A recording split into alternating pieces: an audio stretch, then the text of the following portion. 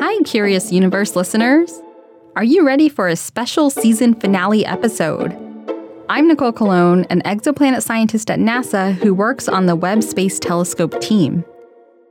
Patty's not able to join us this episode, but I'm honored to step in as your temporary tour guide.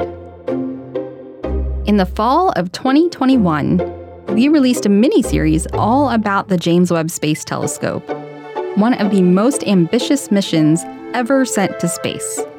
This observatory is now situated 1 million miles away, and it's on a mission to reveal the secrets of our universe. We are thrilled to report that Webb has just sent its first detailed cosmic images and other information back to Earth. So settle in as we share a bit about Webb's journey since its launch date, and hear why this exciting image release marks the beginning of a new scientific era that might just change the way we see our place in the universe. As you listen to the episode, we recommend looking up these magnificent images. You can find them at nasa.gov/web-first-images. Thanks, and enjoy the show.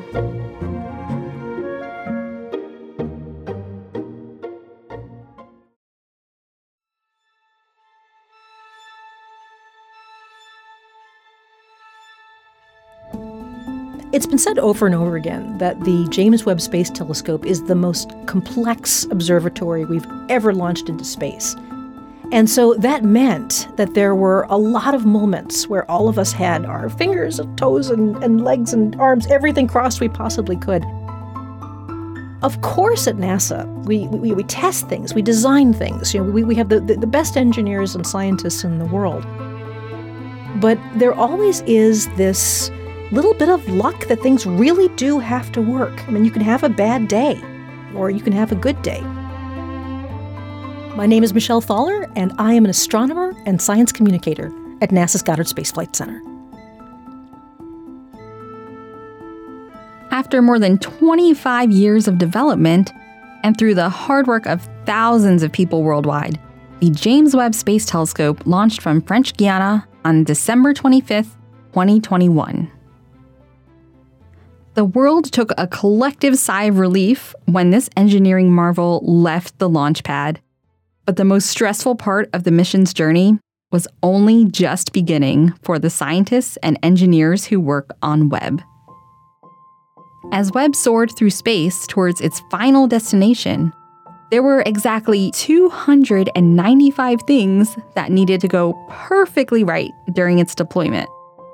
If any one of these failed, the Webb mission would be over before it even really began. Imagine building a telescope so big the mirror won't fit in the rocket unless you fold it up. I mean, it was risky. The engineering had never been tried before. So there was this huge adventure we were on. There was this large heat shield. It was 5 layers of very thin material, almost like mylar, sort of reflective thin material. For this thing to unfold correctly, there were little wires that had to pull these sheets taut. The sheets had to separate. There were all of these little actuators that had to undo themselves for the sheets to unfold correctly. And so the first couple of days after the launch, to me, looking back on it, it was almost like a fairy tale. We knew everything that could go wrong. If one of these didn't work, then this heat shield would not unfold properly. And then one after another, every single one worked. Since that intense process of unfolding its various mirrors and tennis court-sized sunshield, Webb has been capturing information from its special lookout point over our universe. And now, for the first time ever, we get to experience the universe through Webb's infrared eyes. The first 5 released images from the telescope give us insight into some perplexing cosmic wonders.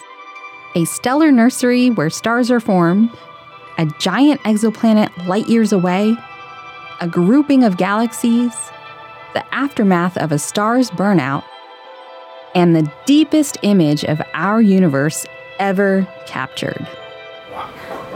I had no idea that's what it looks like.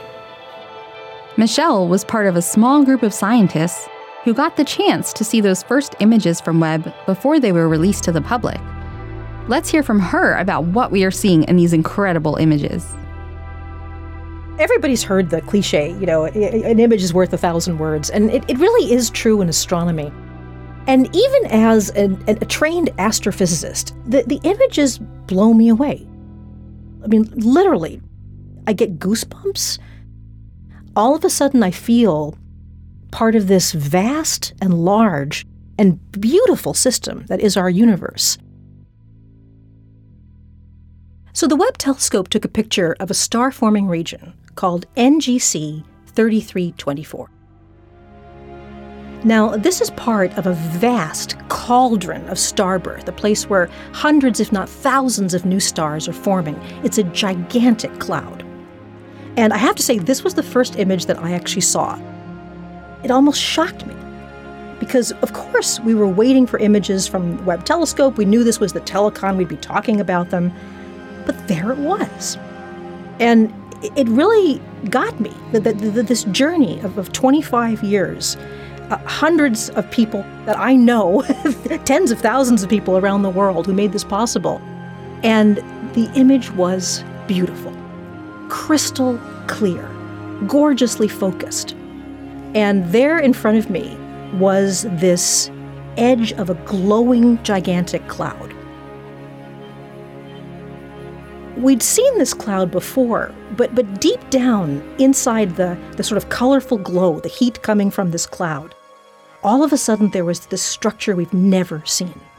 There were these swirls and these bubbles being blown by winds around the young stars. And it now was like we had a ringside seat. We'd seen this from a distance, but here we are actually looking at every little detail inside the nebula. And there's so much mystery still in how stars form. There are so many questions about how this process really plays out, and it's in there. So again, this was a glance. It just leaves you wanting more. I want to go in with a fine-tooth comb and look at every little bump and wiggle and wrinkle and find out what it's telling us about how stars form. To counterbalance the image of a star birth, Webb also took an amazing picture of a star death. The other side of a star's lifetime. It's a star unraveling itself into space after its main nuclear reactions go off inside. And we see many of these around the sky. The Hubble Space Telescope has taken so many gorgeous pictures of them. They're very popular poster subjects and all of that.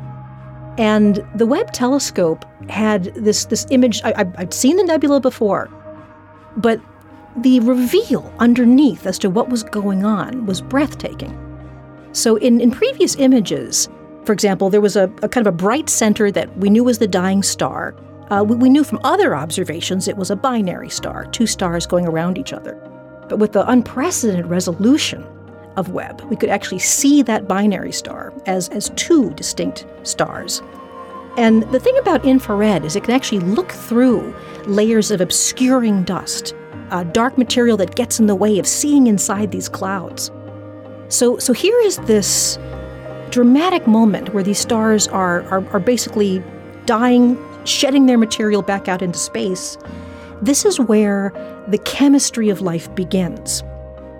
Pretty much all of the heavy elements in the universe, things that are heavier than hydrogen, carbon, oxygen, nitrogen, iron, phosphorus, sulfur, all these things that biology needs, the calcium in my teeth.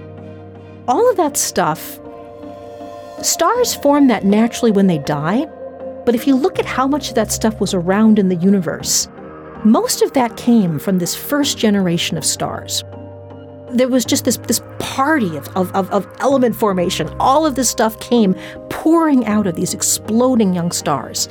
We haven't been able to see that. We simply know that the universe all of a sudden had this chemistry that it could start to build molecules and life and planets and everything else.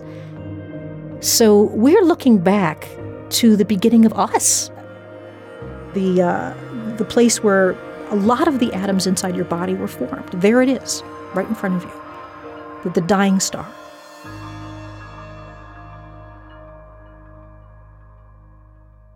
So there's the image of a grouping of galaxies called Stephan's Quintet. Stephan's Quintet is a group of galaxies that are interacting with each other. They're tugging on each other gravitationally. Galaxies are such monsters. These are these families of hundreds of billions of stars. And they don't really exist in space alone. They tend to cluster. They tend to interact. I mean, our own Milky Way galaxy turns out to be swallowing up smaller galaxies left, right, and center. So with Stephan's Quintet, this is something that as an astronomer I've known about for quite a while. They're doing this beautiful dance. They're slowly colliding and ripping each other apart over billions of years. When I saw the James Webb Space Telescope image, what I'd never seen before is the depth into the galaxies that we're looking. So in a visible light image like Hubble, you can see the beautiful glow of all the stars. But with the James Webb Space Telescope, all of a sudden, there was this detail underneath, this almost this skeleton of where the gas and the dust were going, how the collision was really unfolding. And this is exactly what we wanted James Webb to do. The story is there. Just a glance told me that. And now we're going to go back over weeks and months and years and find out every single little detail about what's really going on there. Webb also sent data back from an exoplanet called WASP 96b. One of the big things we were waiting for with the James Webb Space Telescope was the measurement of an exoplanet's atmosphere, the actual chemistry. So we've been detecting exoplanets left, right, and center, but all we can see is just them blocking out the light from their stars. What is the atmosphere really like? WASP 96b is a planet around another star a bit more than 1,000 light years away from us. And it's a big planet. It's about the mass of Saturn, we think. It's actually bigger than Saturn because it's very close to its star, and therefore it's very hot. And so basically it's kind of puffed up. It's so warm, the gases are kind of expanding in the atmosphere. And so it's this big puffball of a planet. The amazing thing to me, and I think this is something people don't appreciate, Webb was able to measure the chemical content of this planet quickly, and just exploding in front of our eyes were multiple signatures of water. Now, in this case, the planet's very warm, so we're looking at water vapor, probably reasonably hot water vapor. And so we're not looking at liquid water the way we have here on the surface of Earth.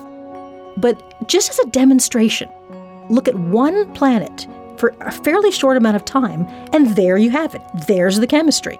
We know it has all these different signals, not just water, but many other chemicals that we can see in that spectrum. It's a squiggly line, but there's so much wonderful information in there. So this was an amazing start for Webb, just to show that we can make one of these beautiful observations, detect the chemistry quickly. And I have to say, for this one, I'm really looking forward to what goes on from here. Because soon enough, I really think we're going to find a planet that's about the same temperature and the same size as Earth. And when we start finding things like water vapor there, that's truly exciting. There were some things with the Webb telescope that everybody was looking forward to. We all knew that we were going to see. The James Webb Space Telescope took a picture of a distant group of galaxies called SMACS 0723. Now, this was one of the images that everyone was waiting for. I mean, you could just tell. When we were on the telecon and they were showing us images, we were gasping and we were all texting each other little applause symbols for the different images that came up. But we knew that the last one they were going to show us was going to be a deep image of the universe.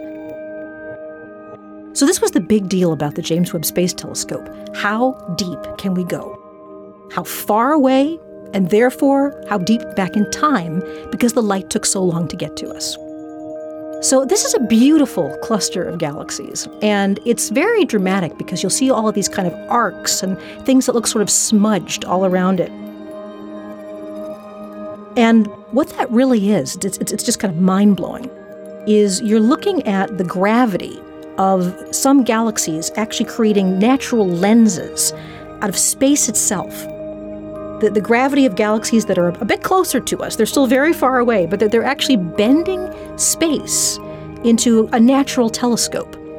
And that actually leaves the images from distant galaxies even farther away than the cluster.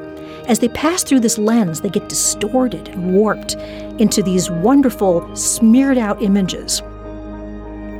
To me, when you see this image, it's almost hard to believe that this is really what you see on the sky. This has not been altered or created by computer animators. If you had eyes as sensitive as James Webb, you would see these smears and these arcs that are really the consequence of bent space, lensed space. That's amazing. But it's safe to say that you're looking at the universe the way it was probably only about 500 million years after the Big Bang. And that's amazing. That's the dawn of the first galaxies. I think as we get better with our observations, we might even tease out some of the signals from the first stars. Let me just say, the thing about this particular deep image of the universe was when I first saw it, I was just impressed by the beauty. I know what we're looking for. I know the scientific questions that we're trying to ask with this image. But just for now, just sit back and look at this. This grandeur, this beauty on a scale our minds don't process. This is the treasure we get to begin picking through. And let's just see what we're going to find.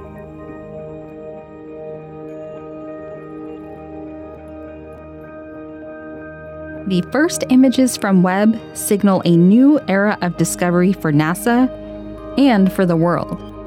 In this new era, we'll gain a new perspective on the universe's cosmic history. We'll open the door to new ways of probing the atmospheres of terrestrial planets, and even look for signs of potentially habitable worlds.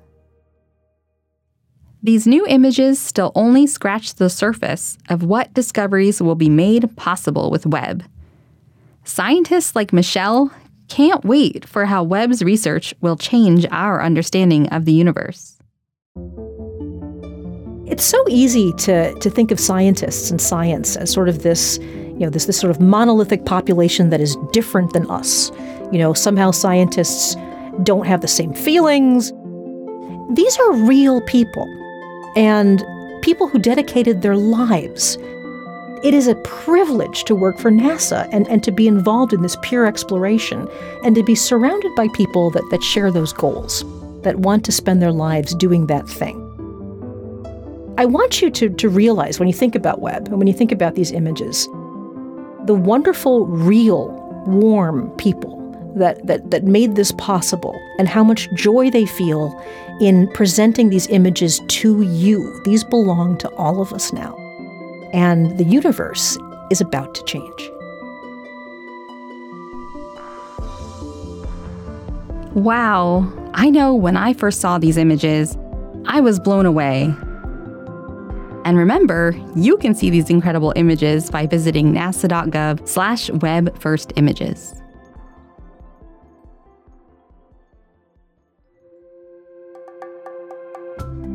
This is NASA's Curious Universe. This episode was written and produced by Katie Atkinson and Erica Kreiner, with additional support from Liz Landau. The Curious Universe team includes Patty Boyd, Christina Dana, Michaela Sosby, and Maddie Arnold. Our theme song was composed by Matt Rousseau and Andrew Santaguida of System Sounds. Special thanks to Mike McClare, Mike Menzel, and the James Webb Space Telescope team. Thank you for tuning in to the 4th season of NASA's Curious Universe. We've enjoyed taking you along with us as we've explored even more of our wild and wonderful universe, from the lunar surface to supersonic flight and more. We're taking a break now, but we'll be back this fall with more adventures. Until then, you can continue exploring with NASA by visiting nasa.gov. And find more NASA podcasts like Houston, We Have a Podcast and On a Mission in your favorite podcast app, or by visiting nasa.gov/podcasts. Patty, we love you. Get well soon.